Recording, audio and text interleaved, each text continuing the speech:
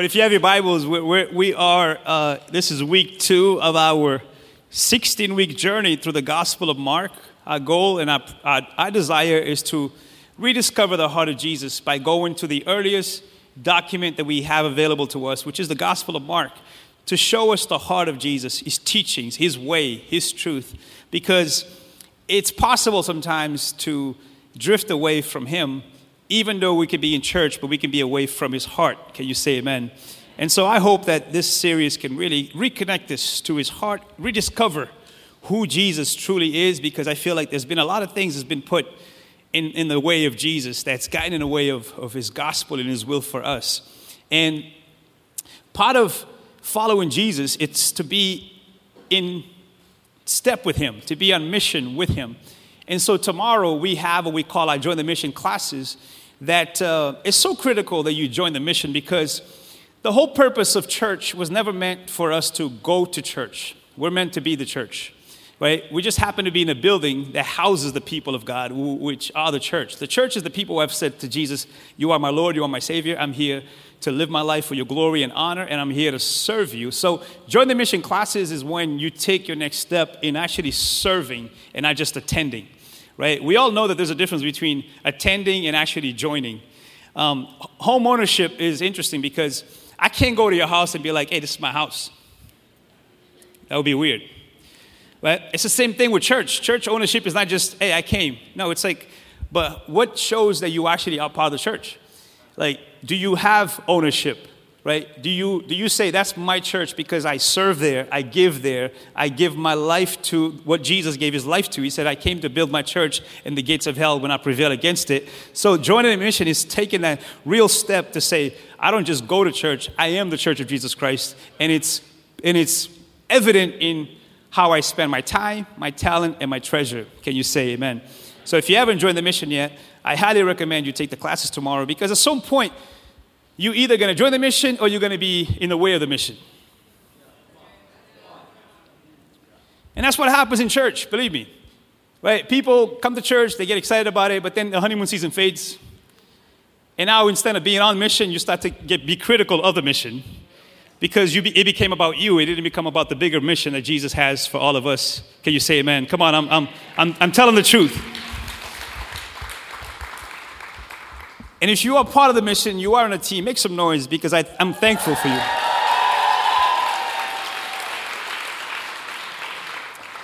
So we are in Mark chapter 2. This is week 2 of 16 weeks. Hello. July 18th will be the end of this journey, if you're wondering. Mark chapter 2, and I love this passage. Every time you read the Gospels, if you go to it with a desire to learn, there's always something new to learn. When Jesus returned to Capernaum, which, by the way, Capernaum was the village that he spent most of his time in, he would go out, preach in different towns and villages, but he would always come back to Capernaum. This was kind of like the headquarters for Jesus. Several days later, the news spread quickly that he was back home. Soon the house where he was staying was so packed with visitors that there was no more room, even outside the door. I love that. Wherever Jesus is, there's a lot of people. While he was preaching God's word to them, 4 men arrived carrying a paralyzed man on a mat. They couldn't bring him to Jesus because of the crowd, so they dug a hole through the roof above his head. Then they lowered the man on his mat right down in front of Jesus. That would have been awesome to see. What if someone did that here? That would take way more work, though, because this is concrete wall. This is not like flat roof in the Middle East where it was just clay, dry clay, you can just like poke through. So this would be a lot of work. That would be a serious undertaking of faith. Anyways, then they lowered the man on his mat right down in front of Jesus. Seeing their faith, I love that. If you can underline that. Seeing their faith, Jesus said to the paralyzed man, "My child, your sins are forgiven." But some of the teachers of religious law, the haters, who were sitting there, thought to themselves, "What is he saying? This is blasphemy. Only God can forgive sins." Jesus knew immediately what they were thinking, which is very, very interesting. They didn't say it out loud. Hello. That would preach. They didn't say it out loud. He knew what they were thinking. That will mess you up. So he asked them, why do you question this in your hearts? Is it easier to say to the paralyzed man, your sins are forgiven? Or stand up, pick up your mat, and walk? So I will prove to you that the Son of Man, which is the title that Jesus gives himself, has the authority on earth to forgive sins. Then Jesus turned to the paralyzed man and said, stand up, pick up your mat, and go home.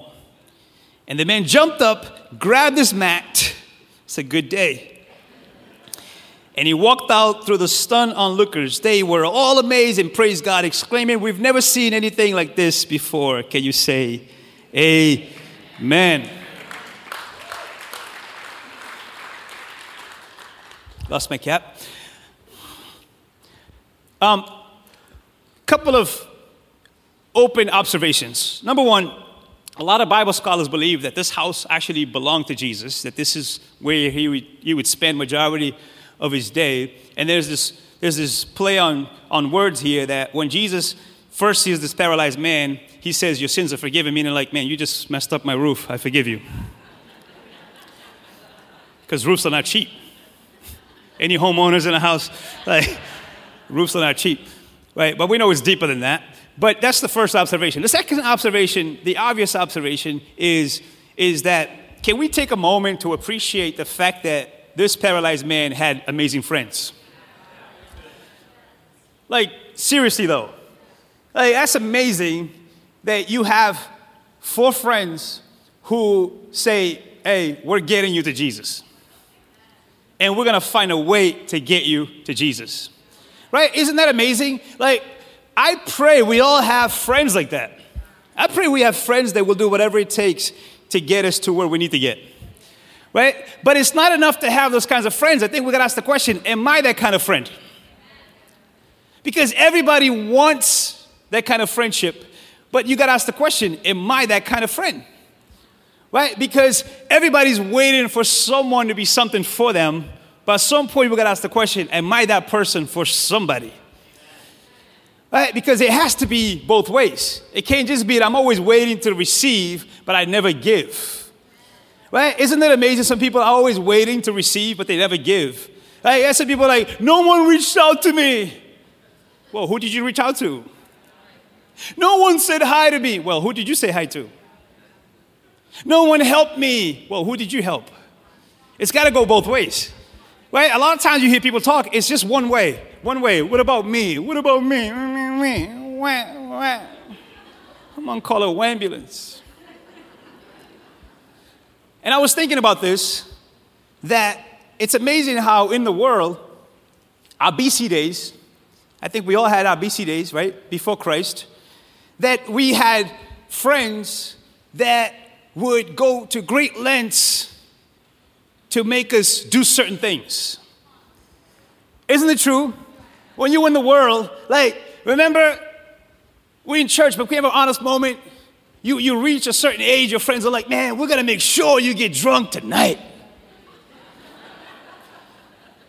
I know we're in church, but can we be honest for a second?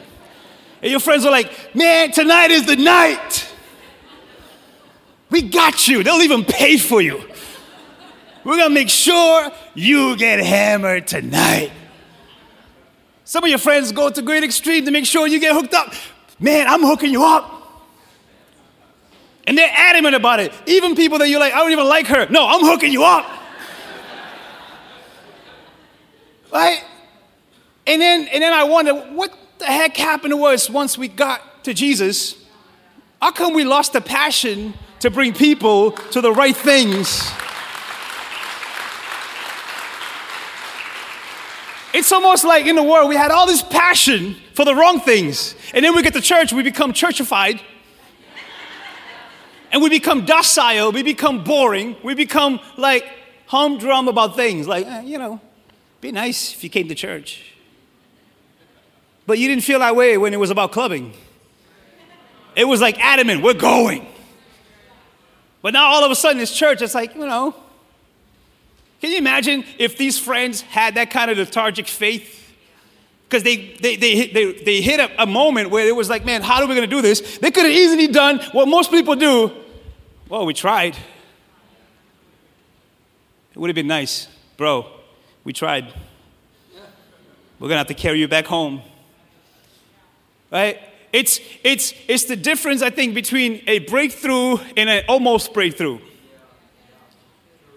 Because I think a lot of times we confuse faith with being lethargic.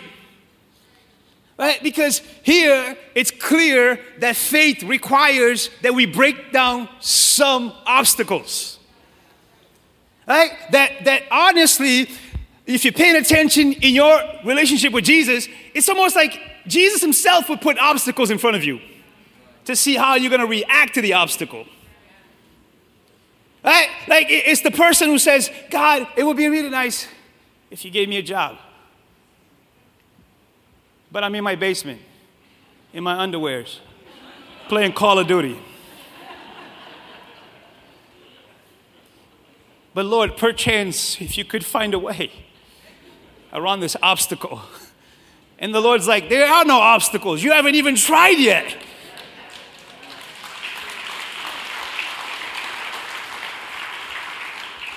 Lord, it would be really nice if I can grow closer to you. But you never even open the Bible. It's collecting dust. Your Bible is saying, please open me. I'm dying over here. Right? Or, Lord, it would be really nice if I could find the right person that I could marry.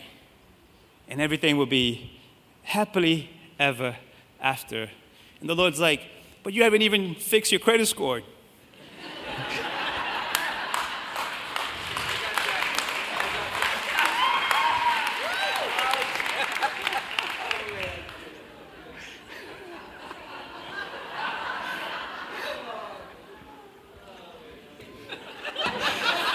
Oh man, these things that hits me. It's like I tell young people all the time, like, why should God trust you with one of his daughters? Are you trustworthy? Right? Why should God trust you with this job? Are you trustworthy? Because the moment you see an obstacle, you're going the other way.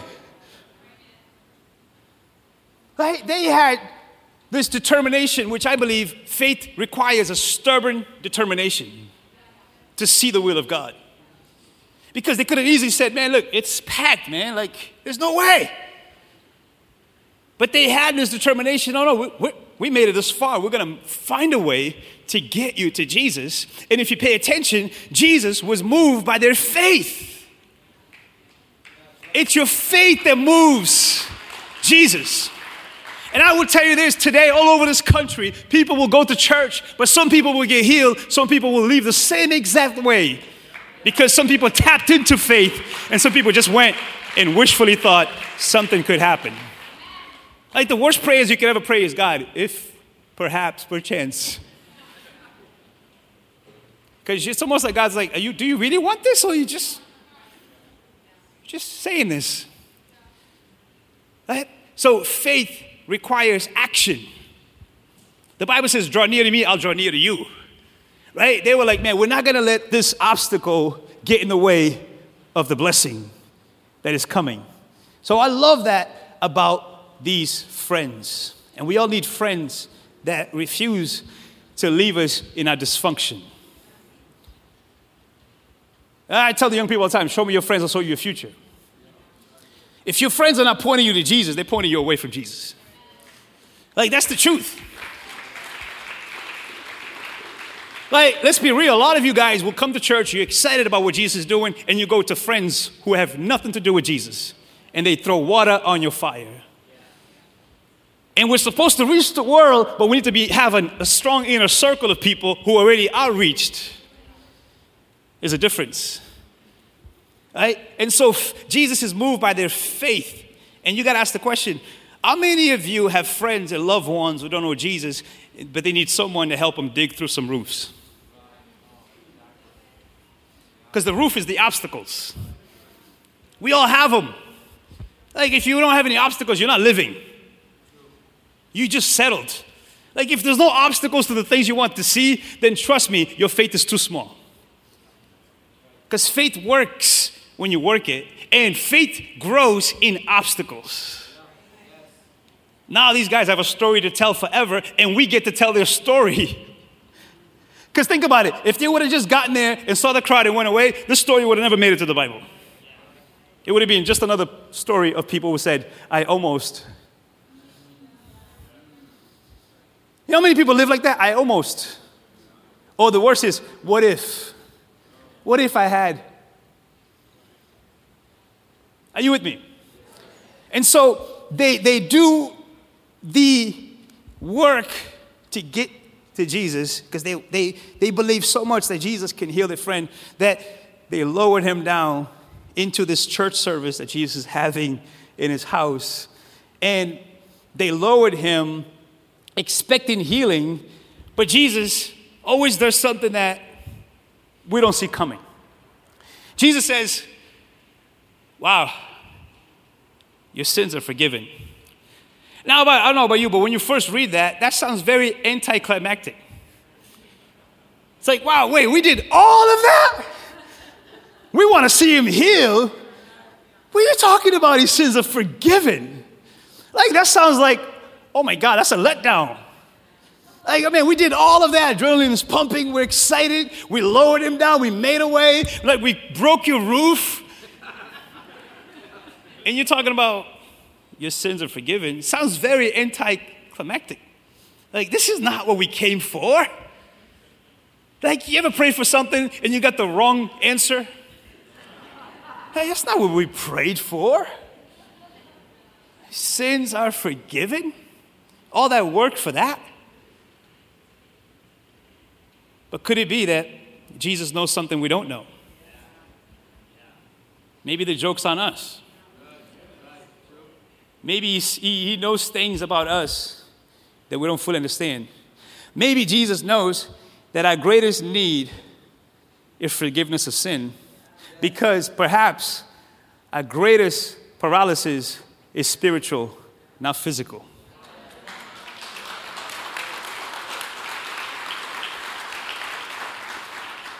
My friends, Jesus makes a strong point here that your greatest paralysis in life is spiritual. So understand this, the love of Jesus is so good that he's getting to the man's greatest need, not his greatest want.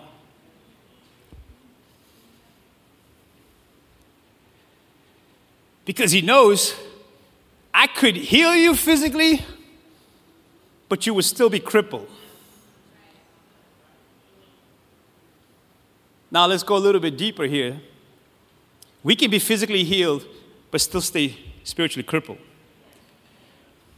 Now let me go a little bit deeper to help us understand what Jesus is doing here, is that I think what Jesus was trying to show us is that physical healing don't fully satisfy us. We need more than that. We need spiritual healing. Why do I say that? Because think about this. He could have healed the man first. He could have just said, hey, I'm going to heal you and never touch his spirit. What would happen to that guy 6 months from then? Now let me go a little bit deeper. If you had a trade-off, what would you rather have? Physical healing, be fully healthy, but not have a relationship with Jesus?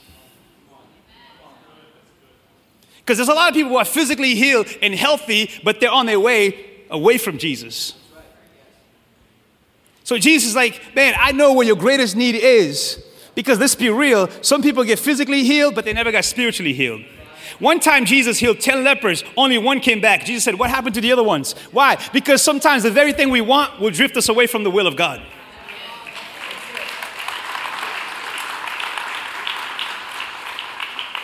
So listen, He's like, man, I'd rather give you something that's going to give you eternal perspective than to give you something that's just temporary. That's a good word. We can be physically healed, but spiritually crippled. See, here's the thing, right? I'm going to go really deep here. Physical healing and things that we're looking for sometimes just won't satisfy our greatest longings of the soul. Because here's the thing, right? All of us think we need one more thing. And we all think we got it coming. Isn't it true? Like, if we were to be honest, every single human being right now, if we were to interview, would be like, man, I just need to make a little bit more money. I'm telling you, if I make a little bit more money, man, we'll be straight. We'll be good. Like, we'll be like, just right, man. I'm telling you, if I just get this job, everything will work out. Like, if this relationship works out, that's it. Like, I'm going to be the happiest man alive. Like, I'm telling you, like, all I need is just one more thing. Like, if this thing goes through, like, if my stimulus check hits, like, I'm telling you, I'm set. I'm going to be good. Like, all I need is just one more thing. Like, if I just get that one more thing, and then we get that thing. And we're not satisfied. Have you noticed the thing that you prayed for the most, the earnest the most, and then we check on you 6 months later, it's like, yo, wait, I thought that was it. That was the thing. That was the one that was going to bring about the joy and the happiness that you've been pursuing your entire life. See, the thing is, these things are not bad themselves, but here's the catch. I pray you catch this. This is the heart of this message. These things are great. I think you should pursue those things. All those things are great, but it's just not enough. The problem is they're just not enough. Like, the house gets small and you get something bigger, right? But then a month, 2 months goes by, it's awesome, honeymoon season fades. Now it's like, oh my God, this mortgage, this grass, the upkeep. Now you're like, should we downgrade? Nothing wrong with the house. Nothing wrong with the car, man, that smell. Love that smell. I'm never going to let this thing not be cleaned. And then a year later, Burger King wrap and it's like, oh, this is the guy, this is the one. I'm telling you, this is the one. This is it. Telling you all my dreams have come true. And then we check on you a year later. Dude, Zong, you're getting on my nerve. He getting on my nerve. If we just have a baby. If I'm telling you, if we just have a baby, babies bring the most joy.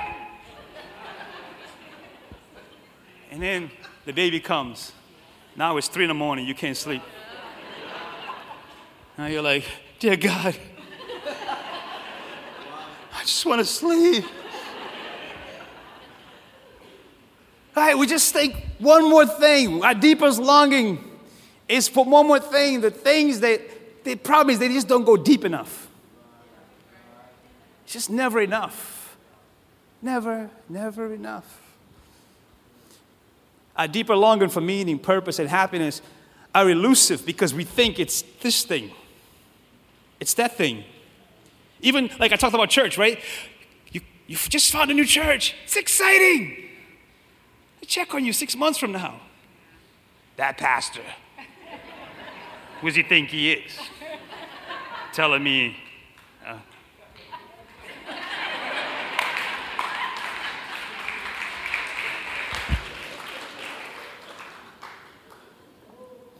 I love the way Tim Keller puts it. Tim Keller is a pastor out of New York. He said this, right? He said, many of us first start going to God, going to church because we have problems. And we're asking God to give us a little boost over the hump so we can get back to pursuing our deepest wish. The problem is that we're looking to something besides Jesus as Savior. Almost always when we first go to Jesus saying, this is my deepest wish, his response is that we need to go a little deeper.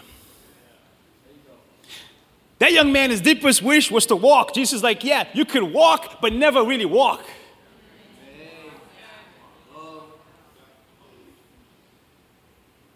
So you got to go deeper than the shallow Because we would think, man, just heal the man. He's like, yes, I'm trying to. I'm trying to actually truly heal him, not partially heal him. Deeper. He wants to heal our souls. Because indirectly, here's the struggle. Indirectly, the reason why those things are not enough, because they can't save you. That's the problem. I am happily married. I love my wife, but my wife can't save me. So, if I'm going to her as a savior, this marriage would fail. I have a savior. What I need is a companion. But most people don't have a savior. They're looking for a savior in a companion.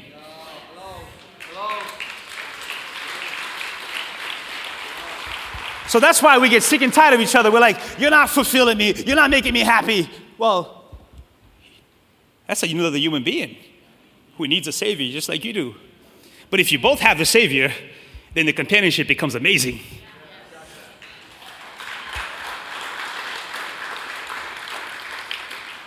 They did an interesting research on money. I found it to be interesting. The research says, this is secular research, not a spiritual one. They said that how much money do you need to truly be like happy? And the research says that once you hit $75,000 a year, they say $75,000 a year is what you need to like live a comfortable life. They said anything over $75,000 is not going to make you happy. Actually, it makes you more worried and fearful that you're going to lose it. So again, the Bible says it like he says, money's not the problem. It's the love of money. It's to make money your savior. Because what is it that we're looking for? We're looking for not money. We're looking for security. So Jesus knows that. He's like, man, I need to go deeper. Because it's not, you think, if I just get this job, he's like, yeah, but are you really going to think you're going to be secure? You really think you're going to be happy? Because, again, those things, think about this. If Jesus is the savior, then those things become bonuses. But if Jesus is not the savior, those things get in the way of you finding salvation and fulfillment in life because you're thinking, I just need one more thing or one more person. Are you tracking? This is very deep. Some people, listen, here's the worst part. Some people get exactly what they wanted and then find themselves still empty. That's probably the worst thing about life, right? Is to get exactly what we thought we wanted. And then go, man, I thought that was it. I thought this was going to be it. See, here's what we struggle with. This is why we need to rediscover Jesus. The struggle is that when the Bible talks about sin, it's deeper than just the bad things that you do. Because when we say sin, people automatically think, I need to stop doing this. I need to stop doing that. You know, I need to. But it's like, no, that's not deep enough. Because all we talk about is the symptoms of sin. We don't talk about the root. Let me give you an example. People who struggle with addiction, what is really the problem? The problem is not the drugs. The problem is the root of why you crave drugs.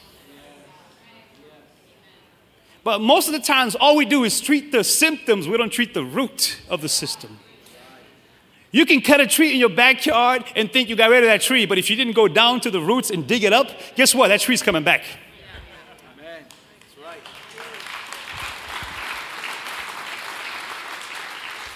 Understand why he says your sins are forgiven, because he's saying, man, I want to get to the root of your paralysis. I want to get to really the root of it. Why do some people always have to be in a relationship? Because they've never understood how to be alone and like themselves. So they always need to be validated by another human being. And let me tell you something. Those are the worst kind of people that should be in a relationship. But they're the ones who want the relationship the most. Because they're hoping the relationship would cope for the defense mechanism that they created through relationships. Oh, y'all ain't gonna talk to me. I didn't come to play today. Here's what sin is, what Jesus is trying to say, why he says your sins are forgiven. Sin is ignoring God in the world he has made. It's rebelling against him by living without reference to him. It's saying, I will decide exactly how to live my life. That's why we say, God, I just need one more thing. I'm the God of my life. I just need you to be the genie. This is why people go to church and they're bored out of their minds because they want God to bless them with a life that God never said, that's what I want for you. And here's the thing. The honeymoon season can wear off out of this church, and you can say, I need to find another church. No matter where you go, your paralysis follows you. It goes with you. Jesus is saying, listen, that's your main problem. Your main problem is you think that you are in control of your life, and you just need me to do one more thing for you. I'm not the Lord of your life. I'm the genie of your life. Because we think the world needs Jesus. I think church people need Jesus. Because church people have made religion a crutch as opposed to Jesus a savior. Because if that wasn't true, then why is it that we don't get excited about the things that Jesus gets excited about? I was thinking about this. If you put me in a club right now, I would be so out of place. I wouldn't know what to do with myself. Like you put me in a club right now and the DJ is doing this thing. Yo, somebody say, yeah. Put your hands up. I'd be like, why? Why are we doing this? It's a lot of work. It's equivalent to someone who doesn't have a relationship with Jesus come in here and we say, hey, get your hands up. Why? Why? Why would I tithe if my heart is not into Jesus? But in a club, I tithe at the door. Okay.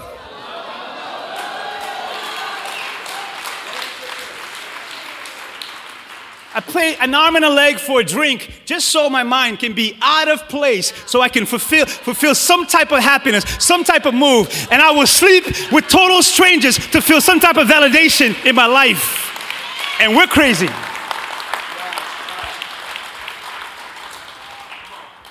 We're the crazy ones.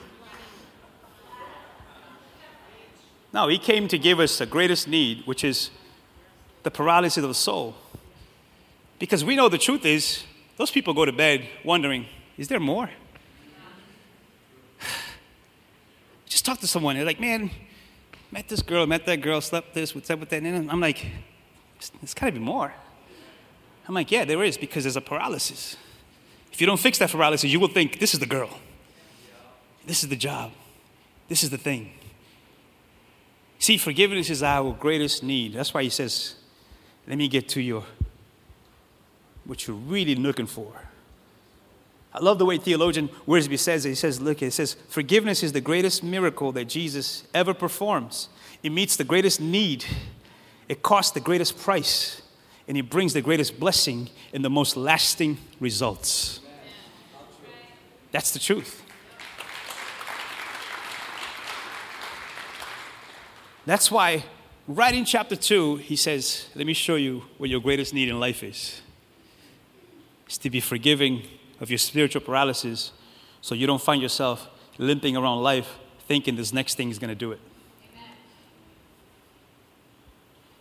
See, by forgiving him, Jesus sets himself apart from every other people on the face of the planet. He forgives sins.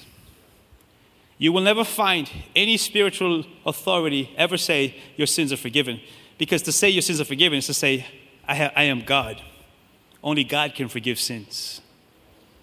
And this begins the tension, my friends, between Jesus and the religious establishment of his time. And if you stick with Mark, you'll see that this is a tension that leads all the way to the cross. What did they condemn him of? Blasphemy. He said he's God. Jesus is like, I don't want to just say I'm God. I want to prove it that I'm God. This is what separates following Jesus from just going to church.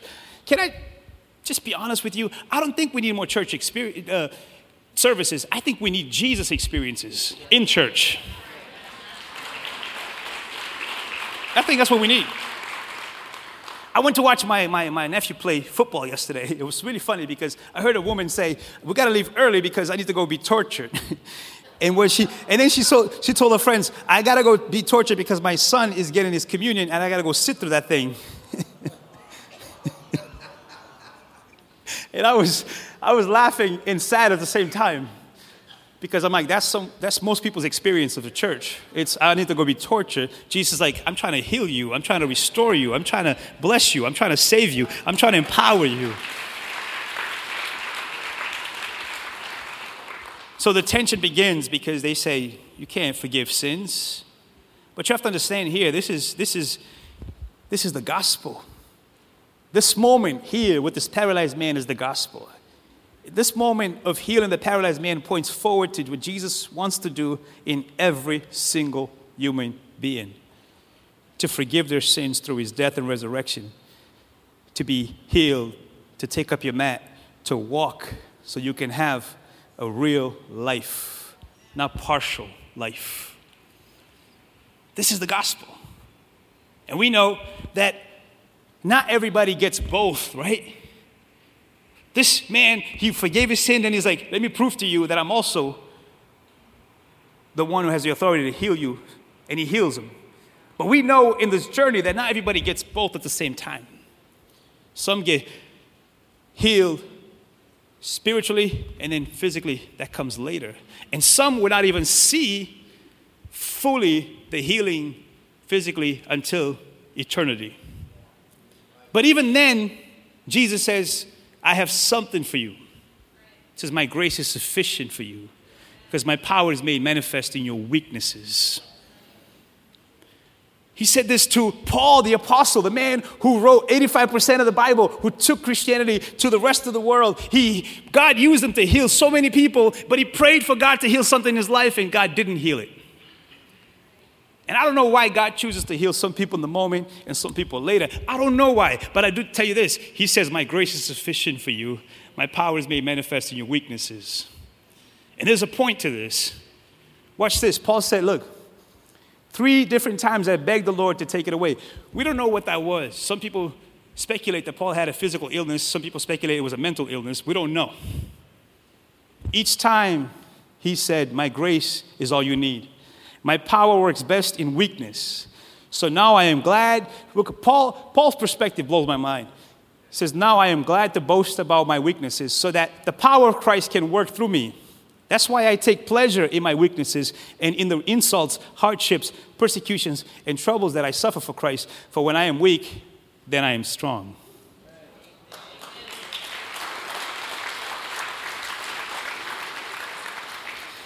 Now, let me say something here. This is for mature believers only. Rated R. Or rated M.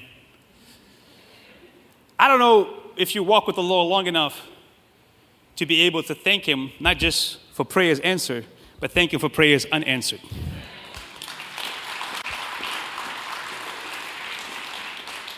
There are things in your life that God hasn't answered because it's for your own benefit. Matter of fact, I think there are some things, some people call this a thorn in the flesh. Paul called it a thorn in his flesh. He said, man, this is a thorn in my flesh, but it's the very thing that drives me to God. Sometimes God won't take something away from you because he knows, hey, the way you are, you need that because that's the thing that drives you to your knees. That's the thing that drives you to worship. That's the thing that drives you to keep coming back to me and not away from me, because some people can't handle full freedom. That's a mature word. Because we're thinking, why doesn't God just heal? God's like, I'm trying to do something deeper that will keep you grounded for all eternity, not just temporarily. I've been in church long enough. I've seen people get healed from cancer and walk away from Jesus. I'm serious. And I believe in healing. I'm praying right now for healing. There are people at church who are battling some serious illnesses. And I believe with all my heart, I believe in healing. But also I believe that his grace is sufficient for us. His power is made manifest in our weaknesses. Because when I'm weak, I'm strong. Because why? I'm going to him for my strength.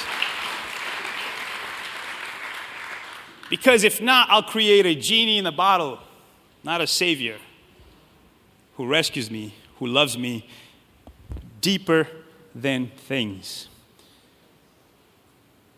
One of my heroes in the faith was my aunt, who passed away over 10 years ago. But she loved Jesus, and she went blind, completely blind. When I was 12 years old, she lost sight. But you know what fascinates me about her was I never saw her faith waver. Because her faith was never in being fully healed. Her faith was knowing who her Savior was and her Jesus was. And if anything, Her faith went to a whole nother level. Why? Because saints who are in tune with Jesus know how to take adversity and turn it into worship, and turn it into praise, and turn it into, I'm going to go deeper in the will and the purpose of God. It doesn't frustrate them. They may be frustrated, but they don't stay there. It doesn't just linger them. They may linger for a little bit, but they don't stay there, because they know His grace is sufficient for me. His power is made manifest in my weakness. I pray we're becoming mature believers who follow Jesus for who He is, not what He can do. I'm seeing a lot of people walk away from Jesus over things that are temporary, losing sight of eternity.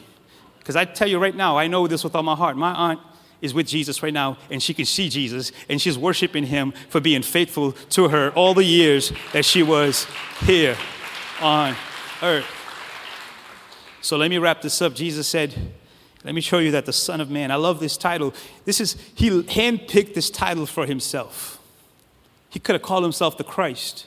By the way, Jesus Christ, that's not His last name. That's a title. He could have said the King, the Lord. He said Son of Man. Son of Man, identified fully with humanity. Come to heal humanity.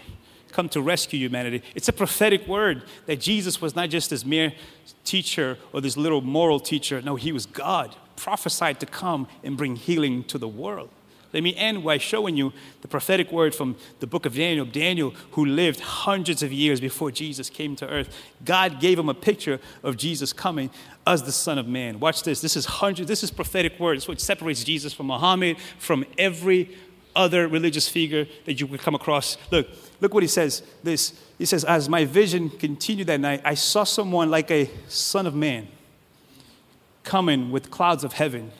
He approached the Ancient One, which is God the Father, and was led into His presence. He was given authority, honor, and sovereignty over all the nations of the world, so that people of every race and nation and language would obey Him. His rule is eternal. It will never end. His kingdom will never be destroyed. That's Jesus. One of the things I believe we need to do as we rediscover Jesus is to understand why He used Son of Man. Jesus doesn't do anything by accident. In their time, I told you this, they were expecting a political Messiah. Jesus wanted to use a title that has nothing to do with politics, so no one can attach Him to a political system, because that pigeonholes Jesus to a certain group of people. But He's for all race, all nation, and all languages. So my friends, if we're going to untangle Jesus from the mess of religion, we have to understand He's the Son of Man, which means He comes from all people. Empires will crumble, but His kingdom will remain forever.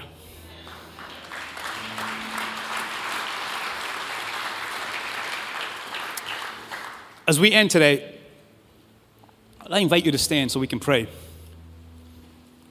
Let me tell you a burden that I'm feeling. I'm feeling a burden that we're not going deep enough, that we're just on the surface. I feel the burden that we think that we come to church, that's good enough. I did it. And then we rush out of church to go back to living a less than life that Jesus intended. I'm feeling this burden as a pastor, to be honest with you. I feel like we're preparing a table, we get you to this place, and then we're like, okay, peace, I got to go because I got more meaningless things to do. And that to me is a problem, because we're not going deep enough to know Him as Lord and Savior, as the one that can really satisfy the longings of our soul. That sometimes we're just shooting up quick prayers because we want a genie, we don't want a Savior. So I'm concerned. I'm concerned that COVID revealed that we're not as deep as we think we are. And are we making excuses instead of making moves to dug through roofs to say, God, I'm not leaving until you bless me.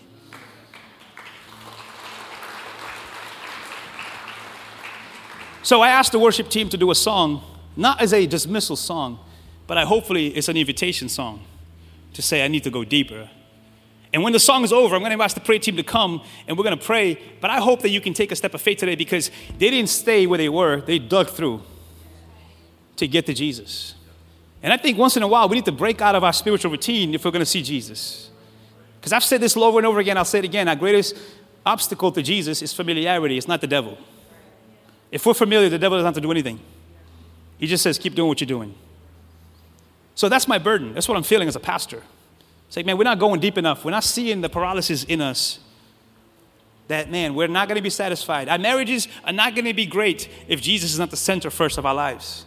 We're not going to enjoy the money that we're making if Jesus is not the center of our lives. We're not going to enjoy the house we're praying for if Jesus is not the center of our lives. We're not going to enjoy the kids, the 2.5 kids that we all want, if Jesus is not the center first. Because everything flows out of that. All of it. So whatever you're praying for, you're not praying deep enough. You need Jesus first. Then whatever comes will flow out of that. So as we sing the song, I really encourage you to linger a little bit. It's those who linger who get the most out of this thing. Because he loves to bless those who come after him, not just check a box that they did it. We hope this talk has encouraged and challenged you. If it was helpful, share it with a friend. For more info, visit newlifesouthcoast.com. Until next time, have a blessed week.